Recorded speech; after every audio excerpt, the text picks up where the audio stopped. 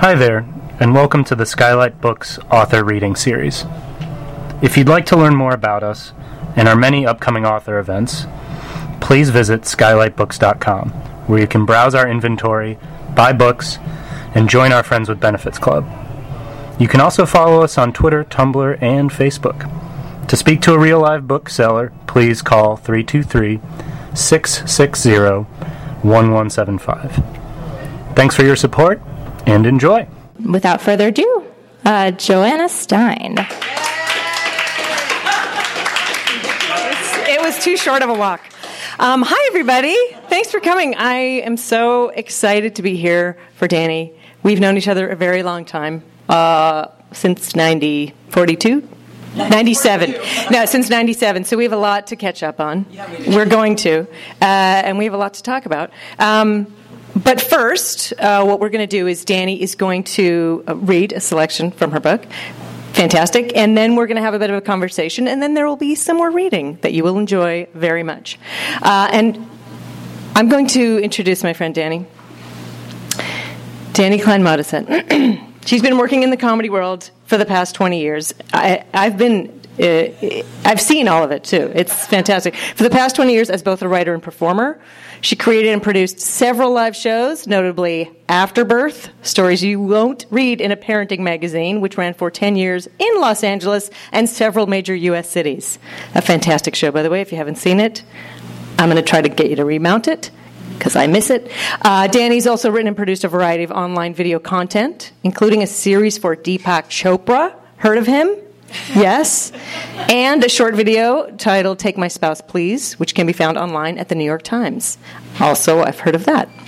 Dani's also the editor of the anthology Afterbirth, Stories You Won't Read in a Parenting Magazine, St. Martin's Press. I'm sure it's here, and it's fantastic. Her writing's been featured in the New York Times, the LA Times Parents Magazine, LA Parent Magazine, and the Huffington Post. She is a regular contributor to Mom.me, where she has an ongoing column called Mistake of the Week.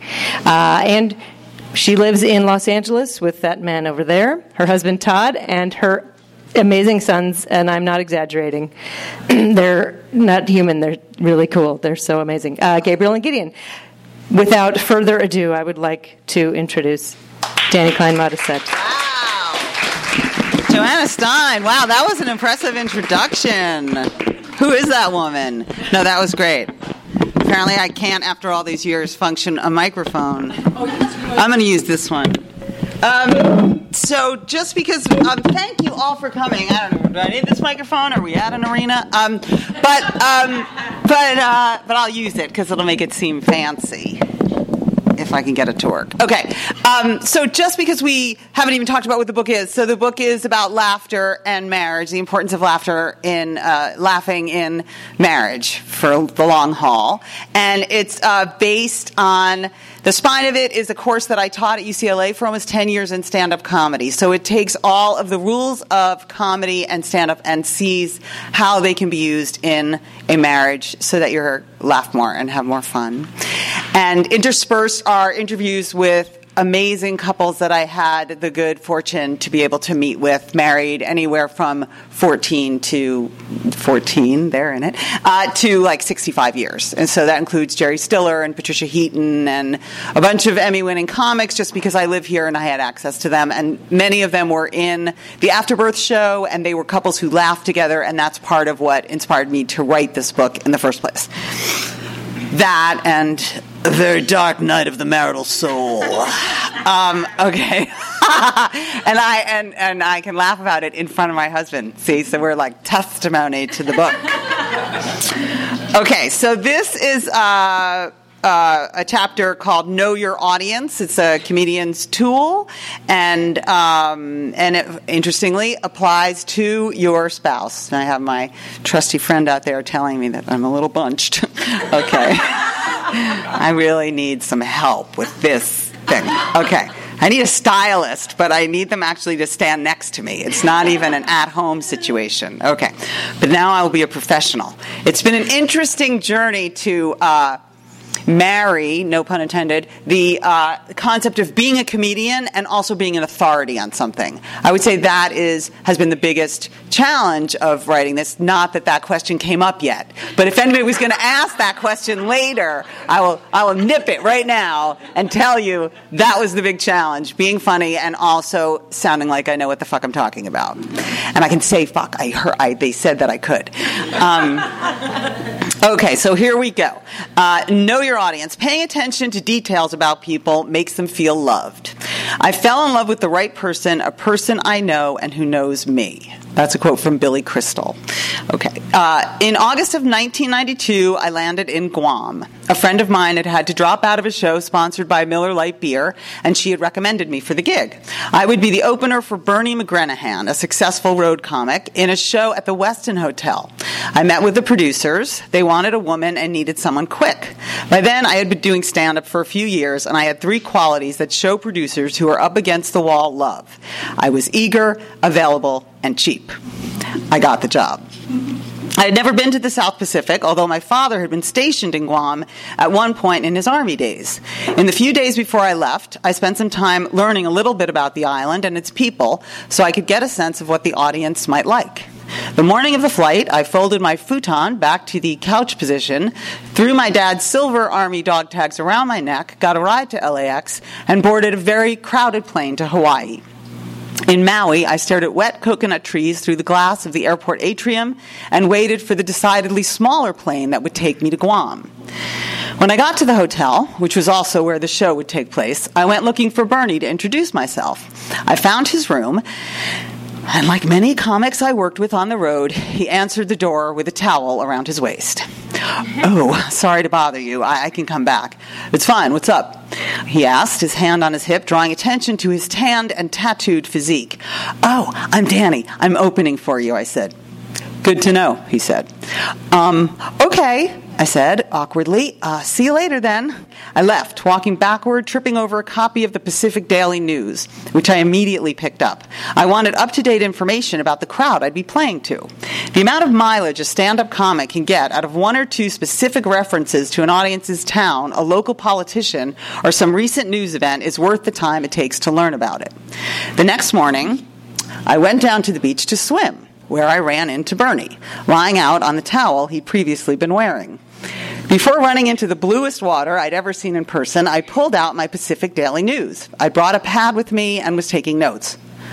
"What are you doing?" Bernie asked, squinting at me. "Looking for material," I said. That's funny, because I come to gigs with my jokes already written."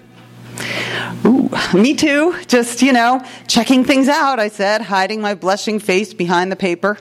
Within the first 5 pages, I found out about construction causing crazy traffic on the island and a drug scandal that had just broken involving a local politician, Governor Ada. Found art. That night I walked on stage, did my standard opening bit about having a boy's name and how people always asked me if my parents wanted boys, and then I moved on to the local fair. "Who here tonight is high?" I asked, adjusting the microphone. The room was quiet except for 1 or 2 woohoos. "Only a few of you." "Well, that makes sense. I mean, it's a Miller Lite sponsored show. You're not going to brag about your drugs. Plus, it must be harder to find the good stuff since Ada's controlling it." It was very funny in the moment. You are not Guamese, but that was crazy. There were a few "oh, no, she didn't" type reactions, and then the room erupted with laughter. I then brought up the traffic problem. "You have insane traffic here. It took me 40 minutes just to get her from my hotel room on the 4th floor. Another crazy eruption of laughter. Now, that one was a little corny. I'll say it was a corny. But, okay. I was a young comic. The audience... See, don't you wish I could sit with you at home and read it to you and tell you all the jokes that could have used one more draft? Okay. The audience's appreciation that I knew what was going on with them and had the moxie to make fun of it was exactly what I needed to break the ice. I have used this tool of learning as much as I can about the audience I am playing to my entire career. Whether I'm prepping for a law firm roast, a school fundraiser, or an afterbirth show in a new city, I always take the time to find out as many details as I can about the people I will be entertaining. There's a term for this in comedy: knowing your audience. It might seem obvious, but this rule of comedy is remarkably effective in long-term marriages, too. There is something about a person saying, I see you, be it a comic with their audience or your spouse sitting across from you at dinner, that draws you in and makes you feel valued. Talking to a well-known comedian recently about her marriage, I was hoping she'd have some great gems for me about how being funny is such an asset to her marriage. She flat out shut me down. My husband is very private, so I can't contribute to your research, but thank you so much for asking, and yes, laughing matters. Despite my disappointment of not extracting some fantastic inside secret, she couldn't have given me a better answer. Sure, it would have been more titillating to learn that she swings from a rope on a swing and a G-string, reciting old Woody Allen routines in the bedroom. But practically speaking, for a marriage built on mutual respect, this is the perfect response. She knows her husband the way a smart comedian knows their audience, presumably even more so, and acts accordingly, which is different than pandering to him. She's not compromising her own integrity by not revealing details of her marriage publicly. She is responding appropriately and respecting her husband. Knowing your audience also helps you avoid alienating and or insulting them. I think that's funny. It's just like reading it for the first time. It allows you to be sensitive and responsive to the situation, so you set yourself up to be successful. You can do the same thing in marriage by making an effort to know your husband or wife and taking actions that reflect this knowledge. And then, as with every chapter, it goes on to give you examples of couples who do this really effectively and with a lot of fun. So that's that. And now, thank you. So let's bring Johanna back. Fantastic. Married. How many years are you married, Johanna? We're married, I got to get this right, 13 years, right? 02. Yep. So, oh wow, us too. Oh right, we got married months apart from each other. Months apart. Really? We went to each other's weddings. We right? did. We did. Yours was a wonderful affair. Oh, and so was yours. Thank I you remember. so much. It had an outdoor. Lots of dancing. Yours too. Yours was very classy. Yes. Well, ours was more cash, but both. But fun. Terrific. Wish you all could have been there. And sometimes when we go to stores, people think we're sisters. So there's that too. Yeah. Okay. That Getting wasn't a bonus. as interesting as the wedding stuff. So we can relive the wedding story if you wish. So what I've read the book. It's brand new, so you guys haven't had the benefit of it, but it is fantastic. And I am a big fan of Dani's, right? You know I am. Thank you. We know each other. We're friends, all that. But I was really so pleasantly surprised. You know how it is. People give you their stuff, and you're like, dear God, I hope it's good. I don't want this to be the wedge. I don't want to have to lie, whatever. The final blow was no talent. And we talked a lot about this when you were working on it from the very beginning. And and I was really so pleasantly, wonderfully surprised at the tone of the book that you were able to straddle. Because this really, I write goofy, sophomoric humor. Highly entertaining. Thank you, but it's not for grown-up. I mean, it is, but it's silly. But what amazed me is that you take a pretty serious topic, and you're serious about investigating it and doing a lot of real research, and yet I was laughing all the way through it at your self-deprecating. She really reveals a lot. Todd, you deserve yes. Every person that's read man. the book says this to me. Your husband is very brave. But I appreciate. I mean, I think it's fantastic. And you don't reveal anything that's horrifying by any means. No. But you tell very personal stories in a funny way. You also share some really fantastic comments from famous comedians. And yet you're talking to real psychologists. You're talking to rabbis and priests, and you're getting a really full picture. And yet it's still really funny. So brava. Buy the book, you guys. It's really great. And I would say, whether you're married or you want to be married or you want to have a good relationship, I mean, really, let's open it up. In a lot of ways, it's about having a good relationship with anybody, specifically in marriage, yes, but there's a lot of good to be gleaned from it. Thank you so much. So that's it for our talk. No. And scene. Here's my first question, and this is in the book, but I want you to talk a little bit about what inspired you to write this book, because your last book is an anthology of comedy. You come from the world of comedy. You do talk personally about it, but this is you're really digging into a topic. So will you talk about why this topic? Yes, so I alluded to it earlier about the dark night of the marital soul. we had come to we had a 10-year anniversary that was really bleak, and it's interesting, but he's smiling because it has now become a funny story. But we were at, and I'm sure it was cumulative, but we were at the. I can say this here. Okay, I won't say the name of the hotel. It sounds with core reasons, and it was in Westlake Village in a strip mall. I mean, it was really bleak, and we were really struggling. And then we had this really big fight, and then I thought, people always say to you when you're a stand-up comic, they say, oh, stand-up comedy, that's the hardest thing in the world. I could never do that. That's the hardest thing in the world.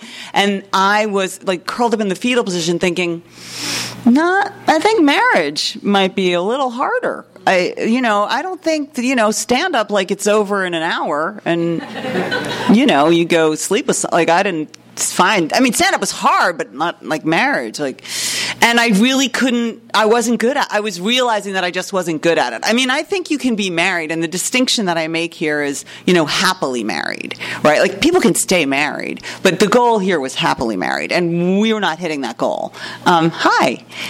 And so I thought about that, and then I remember, then I knew I had taught this course for almost 10 years at UCLA in the extension program in stand-up, and I thought, well, maybe I should just go look at that.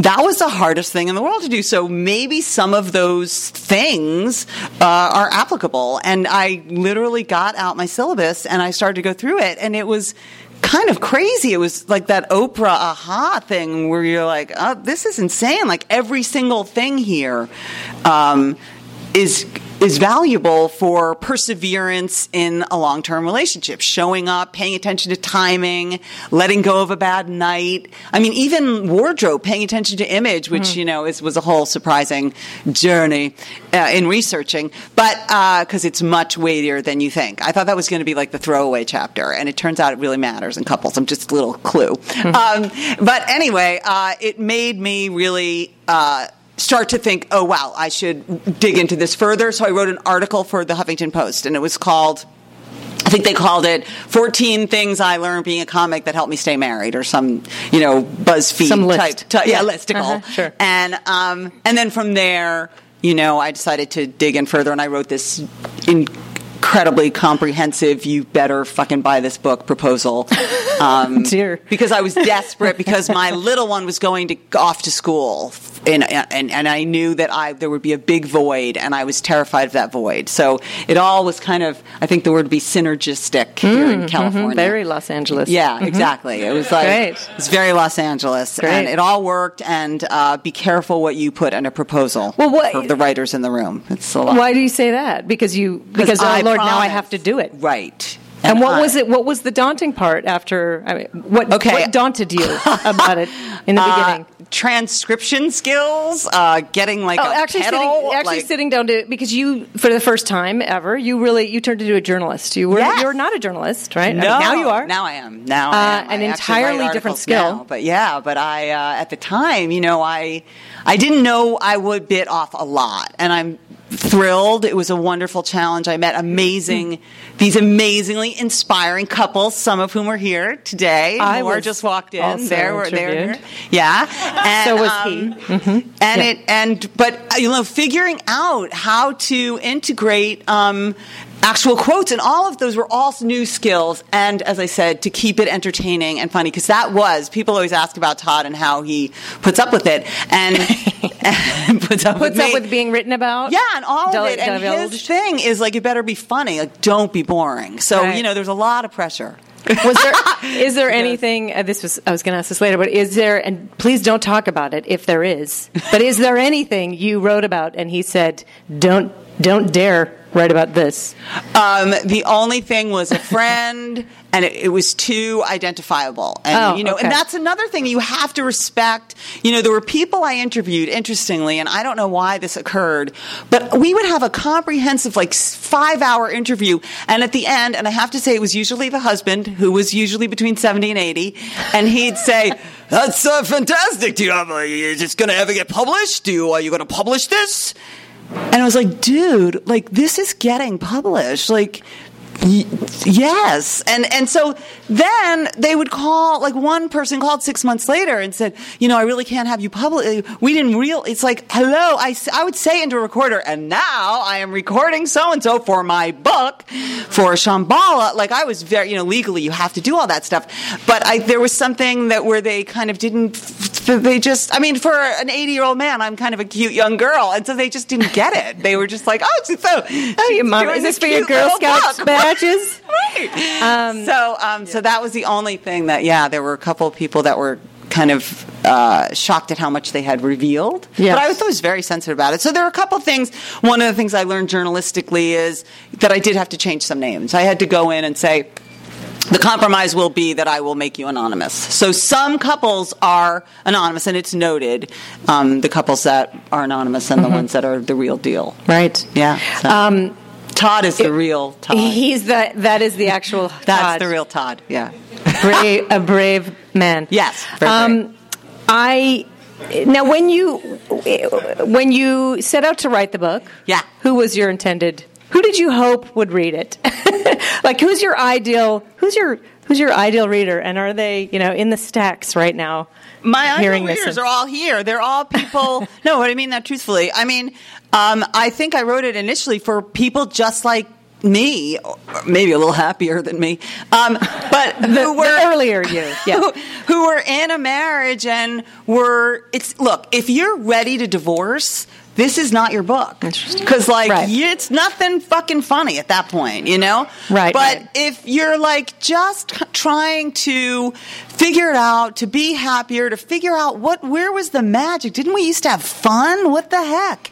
Then this is definitely helpful. I mean, I can say that from personal experience. Because every chapter that I researched, we were in it. And it all works. I mean, I'm a little superstitious. Like, you don't want to say, well, it all works. And then right. Todd leaves me tonight to go see his girlfriend. And that's why it works. He slipped out the back door before the snacks. You don't want to tempt fate, but, or whatever the expression would be. But it's to be helpful. Now, subsequently to it coming out, there's a big kind of interest from the wedding community, from people who are getting married, because why not have it? Why not have it as a blueprint with all these inspiring couples who more just showed up? And learn, I made a point of making sure that people could learn from real couples who had because when you get married, as you did in 2002 and I did, it was our futures were set. It was perfection. Nothing. It was going to be easy. The hard part, finding the dude, was over. The finding the dude part, yes. So that's what I mean. I love this. In my mind, this is for people who are getting married and thinking, that's it.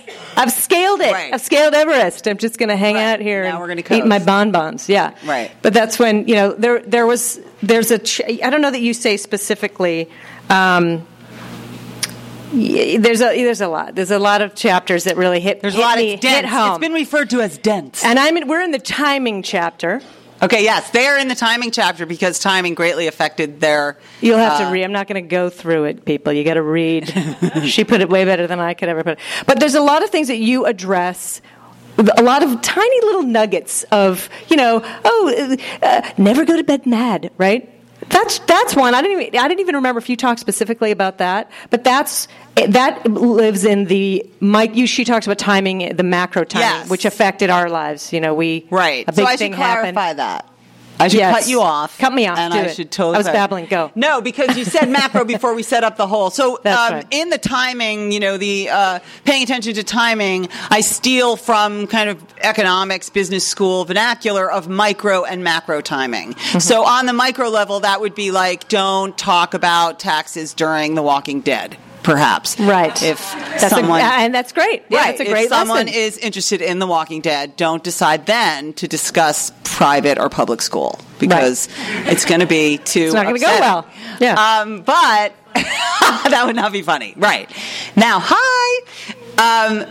But then there's kind of the macro timing, which are the bigger issues of when to buy a house, when to decide to try to have a kid, when to go on vacation is even somewhat of a macro issue. And then the even bigger one, which really was very moving to me, is this idea of where we fall as couples in history.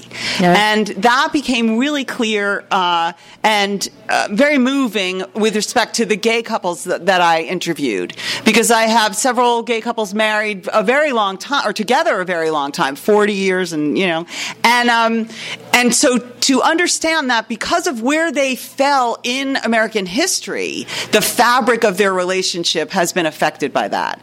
And, couples today, and it's so timely because right now, gay couples today. Right. Like my son's 12, those kids who are gay are not going to be in the closet, God willing, are not going to be in the closet and roommates and have all this kind of shame in their history as a couple. Mm-hmm. And now, the payoff of that, if there is any, is that the gay couples that I met are the most romantic and the most appreciative, the long-term ones, because they struggled and they really persevered, and it's so beautiful to witness. So that's the other thing about kind of where we fall in history, just the other piece of the timing issue. Yes. Yes. And what I was saying was, what I appreciate is that you question a lot of things like don't go to bed mad, right? Like that's one for me that fits in. I was sort of ruminating on the timing chapter. That one works for me. You know what? I actually do go to bed mad because in my world of timing when I'm tired. Not that we ever fight, you guys, but. That one applies to me because that's bad timing to me is at 1 a.m. if I'm about something, which I never am. But if I am, it's actually much better for me to go to sleep and wake up in the morning having slept on something, realize that I'm a jerk. I have no bearing, whatever I was angry about. So, yeah. It's so interesting because I don't actually think I say in the book, "Don't go to bed mad." You don't, but I guess what I was getting at. I don't think I said that. You weren't. But you have really brought up a lot of feelings in me. A lot of I just really found myself awareness about timing in general. Yes. And that's the other thing. Like I had this interview with Mary Lou Henner the other day, and it was great. That was me like being embarrassed that I dropped a name from 1975. But Taxi, the point is, seriously, that she's the most amazing-looking 60-something person I've ever seen. Like I had to get over her physical form. But what was interesting is she read the book cover to cover and memorized it because she has that gift. Yeah, right. So she's citing things in the interview, and she and her husband the night before read the chapter on wardrobe. Yeah, and had a whole. She said, and we had a whole conversation. And apparently, my husband doesn't like that I wear black, and that was. That when you ask who's the book for, boom, that's it. If Mary Lou Henner, Mary Lou Henner and her photographic memory. No, if you've been married, I don't know, they've been married at least 12 to 15, whatever. They've never had a conversation about wardrobe. So if it stimulates a conversation, then it's so worth it because why not bring? Again, it's about bringing kind of the magic, the exactly. light. It's not someone who's headed for the divorce court, but yes, but it is headed for. It is great for people who are maybe getting complacent, maybe having. I'm a little. This isn't what I signed up for. But here's the interesting thing about the divorce piece because I interviewed Laura Wasser, who's the big divorce attorney in town, Arnold and all the big divorces, and she talked about also the need for a sense of humor in divorce, and that she counsels people and tries to have them kind of remember shared good times when they're divorcing that they can have a sense of humor. That's the follow-up book, by the way. That's your next proposal. You're right. Divorce.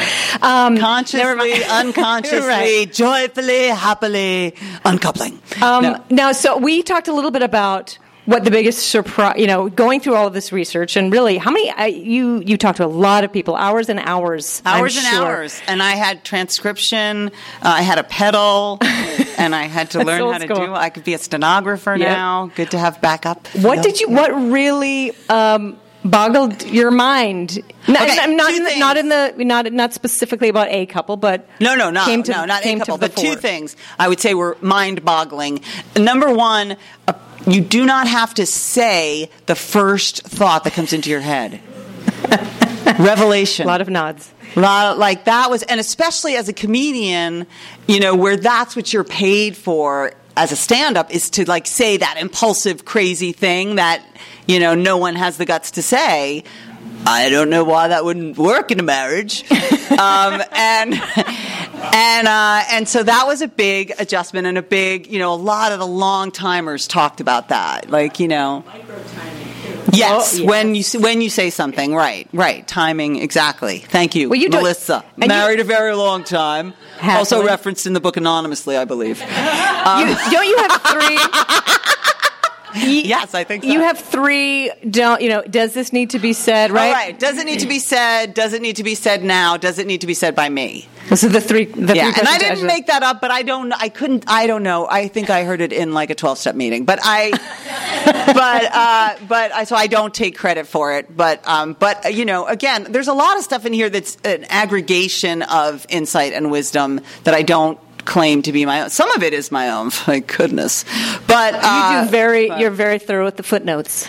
I'll say you're a very serious writer. editor. Yeah. I had an editor who had very little sense of humor, ladies and gentlemen, and that was a lovely marriage to me because she was always pushing me. It's interesting that you noted that it's so kind of deeper and more research. That was her whole thing. Anytime I'd kind of do a little joke, she'd be like, "Why don't you say more about that and do some research?" Well, that's what makes it. That's what honestly sets it apart from just a goofy. The goofy it was totally comedy book about this is funny. This happened to me and my husband.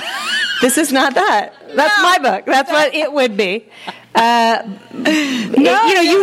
a book that you talk about. I said to you that was my book. That was the book. Oh, Harville Hendrix. Harville Hendrix. Keeping the love you find or getting the love you. I can't keep them. Exactly. The titles are terrible. Goodbye. In fact, talk about the title for a second. I always just get curious. Take My Spouse was it like that? Was that automatically the title? No, there were a lot of other titles, and I don't even remember them now. I don't. But it was a brainstormed list, and this was always my favorite. And but it's always that way with book titles. It was the same thing with Afterbirth. Compromise. Yeah, and. Right. And then they finally came back around. And so the title is obviously from a Henny Youngman joke, Take My Wife, Please. And what's fascinating about that is they were married for 60 some odd years, or maybe 50 some odd years. I should know that statistic. But in any event, it came because she was going to see his show. She didn't have tickets. She ran backstage. He had like a very good relationship with the ushers because he paid them off in order for them to take care of him. And he was just said, take my wife, please. And then that became the joke. And what's really interesting is that his material, he made so much relentless fun of her. Right. And she was clamoring for tickets. Like that was just part of, I guess, that was okay for them. So I like that. And that was the thing too, is that I'm not sitting in judgment of anybody's deal. It's more, here's an example, like the best illustration of whatever specifically I'm talking about in a chapter. I just present to you the best illustration of that in a happy couple. So, so that's that. I want to talk about humor. We're both humorists, if I may. It's a topic that I could talk forever about it because I do find it's kind of a religion to me. It's a religious approach. Yes. And Agreed. I kind of just want to hear because it is for you too. Yes. And when you started Afterbirth, I think it came from a place that wasn't just, I'm going to put on a funny show. No. Will you talk a bit about what humor is to you personally and as a creative person, as a writer? Why humor? Yeah, that's such a great question. Thank you. You're welcome. I went to New York and did this event recently where I had to present to like 400 organizations from around the country and talk about, and they had all been given the book, so I didn't have to talk about the book. I had to talk about this specifically, and it was really high end, like New York Times best-selling authors and serious people, and I was getting more and more nervous and thought I was going to throw up. And then I finally just, came in from the other end and said, you know what, this is a crazy group of people, impressive, and here's what I do. I take sad, and then I make it funny. That's what I do, and that's why I wrote a book about marriage. And then it got a big laugh because everyone was so tense that, from all this intellect. But that mostly describes, and that is the truth. So I believe that when we laugh together, it creates a connection and a sense of community. And so that has always been my mission from when I was little. I just really love that moment when we can have nothing else in common, but if we laugh at the same thing, in that moment we've made a connection, and that has tremendous value. Creating community, helping people to feel less alone in whatever painful struggle they're in, whether it's the first week of having a baby. I also did a show about eating disorders I traveled with for a year, and Marcy, somebody here toured with me, and that was called Too Thin, because that was really funny. Anorexia and bulimia humor, really funny. We killed. And so I like to I wrote a show about my father's death, because I just like to take the really dark stuff of life and find a way to create laughter so people can feel that release and that sense of belonging. Breathe. You can breathe. Yeah. That's it. Mm-hmm. Right? Opens it up. Yeah. I mean, to me, it really is the feeling of laughing so hard that I'm crying, to me, is a religious experience. There's nothing feels better than that, and people who can make me laugh that hard. That's it's a wonderful gift, and yes. So thank you for that, for doing that on with a topic that most people treat very seriously. Right. Will you also talk about humor in the confines of America? Because you're very funny. Todd's very funny. I could imagine that it would be bada-bing every night with you guys. Will you talk about what's... You would be imagining wrong, Johanna. Do you have a drummer playing rim shots in your kitchen? Or what is it? No, I have a drummer in my kitchen, but he's not drumming anything. No. What is how do you guys... within your relationship, what is fair game humor-wise? Is everything fair game? No, and I think that's another great point by Johanna Stein. Thank you. Because there is different types of humor, and I think there's a danger in thinking, well, everything's funny, it's funny. There isn't. There's actually, something they call affiliative humor, which creates perspective and is helpful to the person and creates connection. And then, that kind of angry, sarcastic, mean-spirited humor, that's not very helpful in a marriage. Right. So I think that a lot of people, I think, struggle with that. I would say, I feel like guys that I dated before my perfect husband wouldn't get that. They'd be like, well, that's a funny thing that someone on the Sunset Strip would say, and I'd pay 2 drink minimum to hear that. Well, yeah, but now I'm crying. I'm in the fetal position. Right. We're not going to have sex later, so it didn't work. So I guess that wasn't good.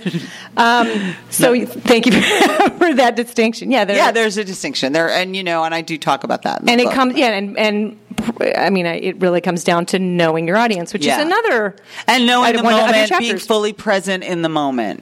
Being current, being in the moment, listening. I mean, chapter 2 is listening. If you're really listening, you will know what's appropriate and what's not. And if you don't, and when you're kind of struggling through in the beginning as a couple, figuring all that out, it's on the other person to say, you know what, that crossed the line. I just didn't think that was funny.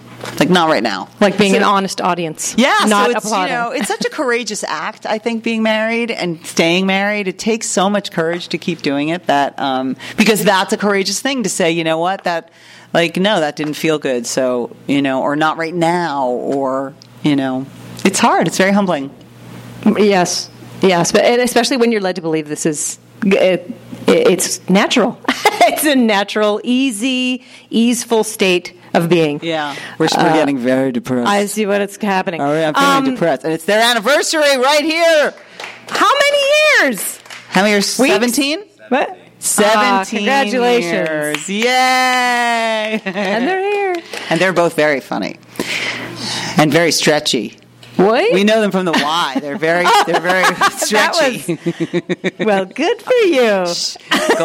Goldie's like, I'm not like you people. I don't talk about every little thing that comes into my brain publicly. So, here's one last question, and then if anybody has any comments, questions, statements, gifts they would like to buy. Of the things that you learned from interviewing everybody, what has impacted you most now in your marriage? Is there one?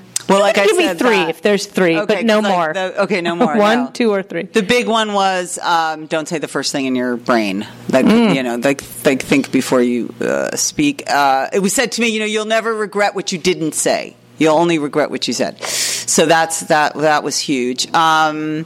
Showing up, the first chapter is showing up, and just show up. Just show up when you don't want. I mean, what does that mean? Will you? Yes. So, for me, this was a big epiphany of marriage. I didn't meet Todd until I was 37, 38, 36. I was there in that range, and I'd been on my own and on the road, and I did whatever I wanted. And so it was, I didn't understand the concept of showing up for someone else, and I talk about this in that chapter, that there was an experience with a friend of his and a dinner, and the wife didn't go to the dinner, and Todd was so upset, and I really didn't know what he was upset about. I was like, she didn't want to go. What's the problem? And that was kind of the beginning of me realizing, you just have to show up for shit. It's even not if always maybe you don't want to. Yeah, and maybe you don't want to. And, you do it anyway. Right. And then I think, so the first word that just came to my mind was sex. So was sex, was have sex. That's another thing. The children here? Even if they are, the Europeans would say it in front of the children. I think that, you have to have sex. Right. You have to have sex. It's that's a connection and intimacy. Yes. Sure. Yeah, That's the more sophisticated. Well, you do talk a lot about sex, and I have a whole chapter on it. And it's great. It's fun. I mean, sex is great, but the chapter's great. Because basically what I say is, sex is to marriage what jokes are to a comedy audience. Without it, the natives get restless. You can ramble on with your story with no punchlines, and the audience will put up with it for 2 or 3 minutes, and then they want a joke. And, you can go along in a marriage for, I don't know, I've heard crazy amounts of time. But, don't. What? Oh, you mean without doing chapter? Mm-hmm. Exactly. Okay. It's not a good idea. No. So I'm a big proponent of that. And then I guess the other interesting thing is I set out to figure out how to laugh more, and it turns out that it's not that the laughter actually ultimately is the byproduct of all of these other things, of listening and showing up and paying attention and being present and letting go of a bad night and all of it. So it's actually all the chapters that create the environment where laughter can live. So just going, yes. That's not, although you don't want to start funny you should say that, because laughter is contagious, and you can laugh even when you don't feel like it. There's this laughter yoga dude who's very popular. You just put on his video and he laughs, and even when you don't want to, sitting in your office pissed off, you will start to laugh because he's such a jerk. He's but it's so compelling, and so laughter is contagious. And so releases that is the good news. Oxytocin or one of those good things. It's good. Laughter's good. Laughter's good. Dani Klein Modisett. Yes, good. Yes. So I'm concerned that we're taking up too much time. Does anybody have any? I'm paying attention to timing, and I realize that you probably have a lovely dinner to go to. Yep. And does anybody have any questions, comments? Yes. What comics inspired you to write this book? Oh, comics that inspired me. I don't know that a comic inspired me to write this book. I'm a huge Chris Rock fan. I've always been, because he holds such a mirror, or he used to anyway. I don't know what he's doing the last couple of years, but in terms of stand-up. But he just holds a mirror up to the culture and gets away with it. And I like that very much. And I spent a lot of time with Janeane Garofalo 20 years ago, and she was another influence, and I talk about her in the book. Also because of she's really smart and funny, but not frivolous, and not talking about having sex. And I'm sure Amy Schumer's really brilliant, but like lately it's all about like why nobody's fucking her. And I wish I can't wait for her to grow up, like to get on to the next subject. I think it's going to be awesome if she ever marries and has kids. That'll be really, really fun. Yeah, that's some funny right there. Yeah, she's totally funny, but I've seen it lately. It's like, I get it. Nobody wants to fuck you. I get it. But let's move on. And I still think she gets plenty of action. So. Yeah, she said she could catch a lot of them. I think she said. She used a word that I won't say. Yeah, she's great. There was one other thing that you just reminded me of. Oh, I know what it was. And we talked a little bit about this. Sorry if I'm stepping on anyone's questions. But what's interesting to me is that there's so many of these comedy roles that really totally beautifully apply to marriage, and yet the life of a stand-up comic. Oh yeah, right. Could not be more well. All right. Look, so that was another point, right? Yes. That I think Jerry Seinfeld said about comics not known for collaboration. So that's where stand-up comics, improvisers are the best marriage partners. Right. This is not a book about improvising. I mean, you do have to improvise, in fact, but I don't touch it because that's not my area. So this is really that is the fork in the road. And I guess I wanted to ask you specifically because you were a stand-up comic, and do you ever miss that life as a stand-up comic, that element? Is there any part of that where you? Yes. Okay. Wow. Yes, of course. Yeah. Being a one-man band and only answering to yourself, yes. But one of the things that I also discovered, because it's not only entertainment people in this book, I talk to people in all fields, and our generation, and we're all taught to be so driven and focused and the buck stops here and nobody's going to help you but you, and so you have two people with this mindset coming together to be married, and suddenly we're supposed to be a team? Like, wait, what? I don't know anything about a team. I just want to get ahead. And so, you have that. That's a challenge, too, is learning teamwork when you've been on your own and fighting for, your kind of great successes or whatever, because that's not winning isn't necessarily the game in being married. At all, yeah. Yeah, so. Great.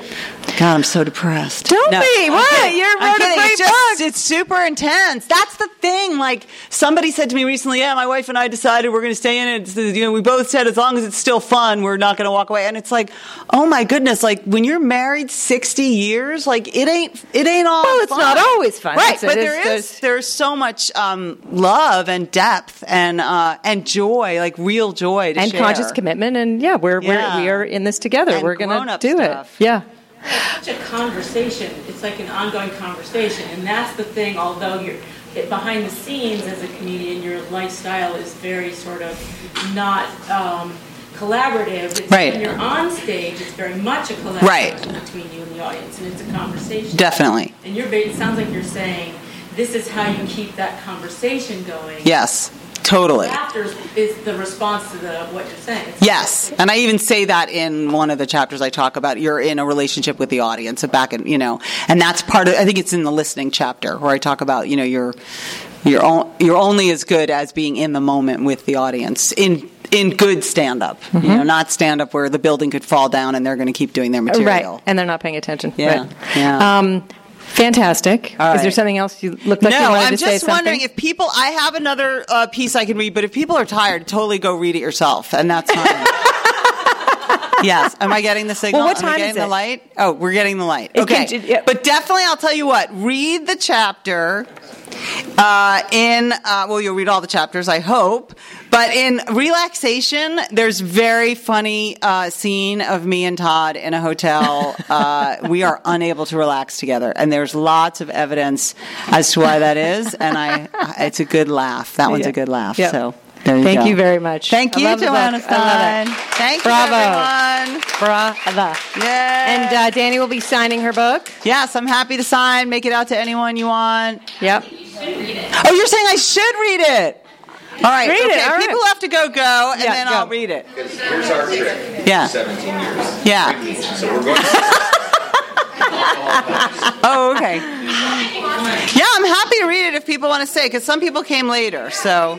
Read it. I'm going to sit. Read it. I'm so used to getting the light that I figured she was saying, wrap it up. All right, here we go.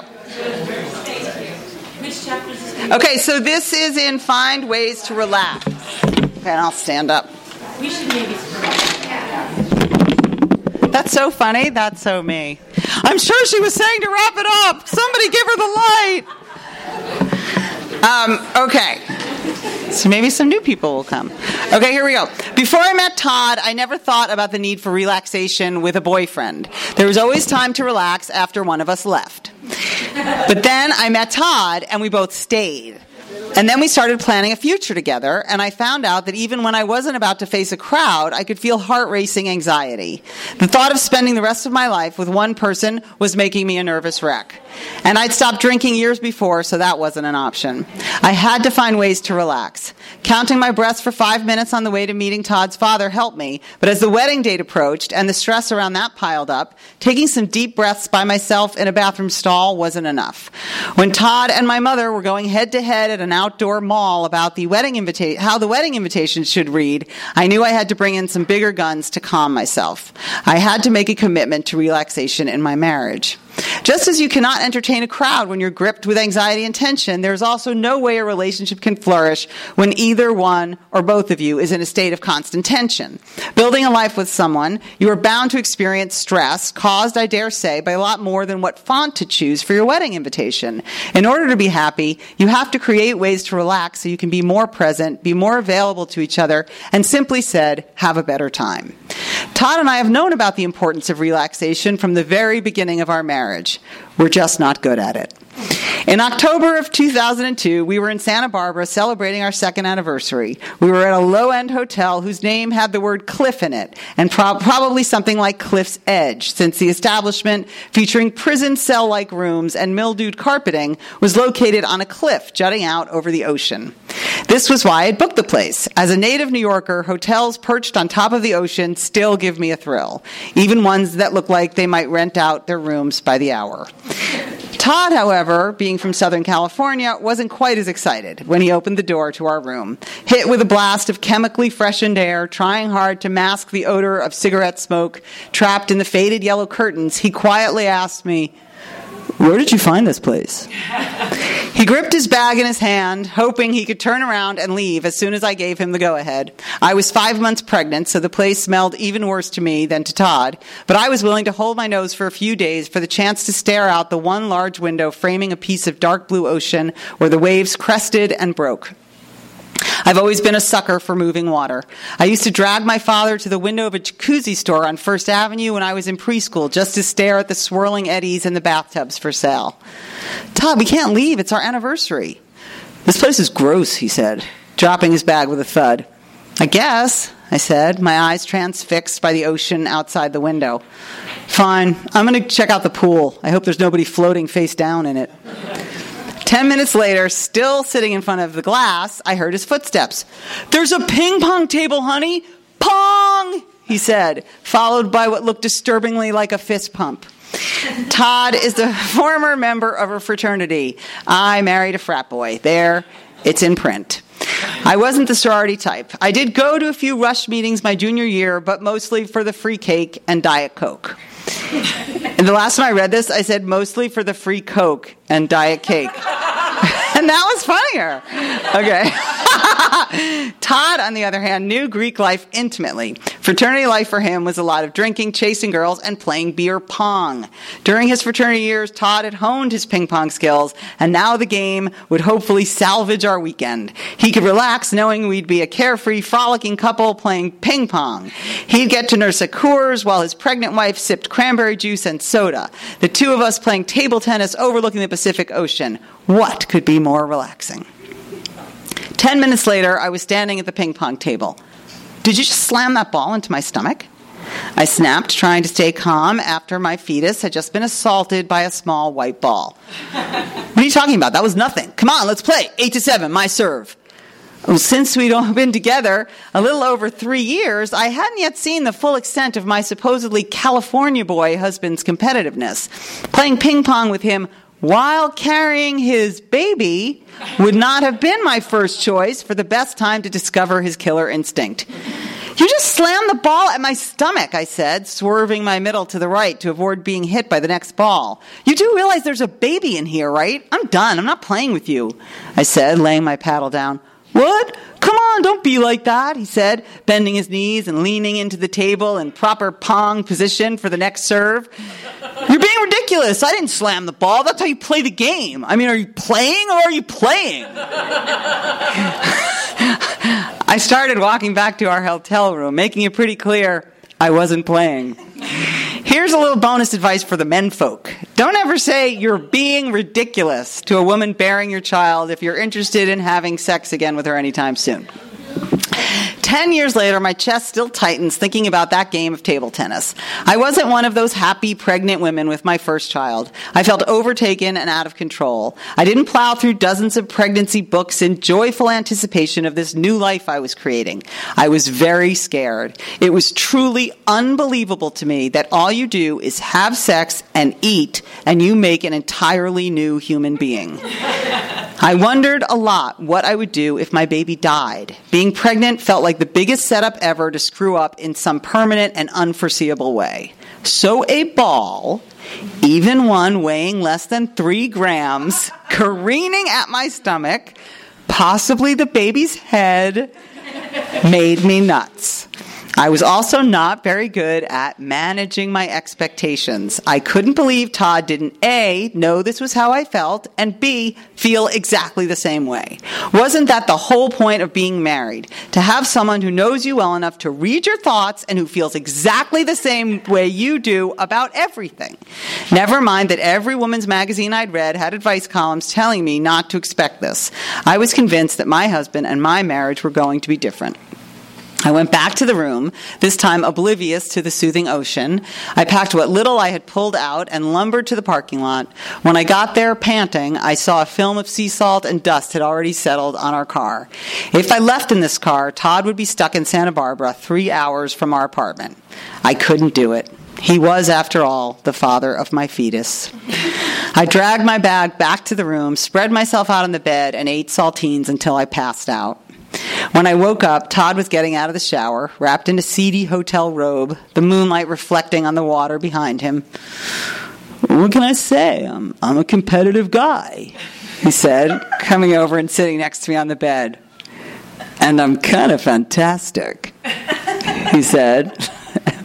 He added, smiling and wiggling his eyebrows. Come on, don't be mad at me. Let me rub your feet, he continued after a beat, grabbing one of my bloated hooves, which he somehow didn't find repulsive. I surrendered to the foot massage, took some deep breaths, thought about ordering room service, then remembered there was none, and sent him out to the nearest 7-Eleven for cottage cheese, green apples, and chocolate chip cookie dough.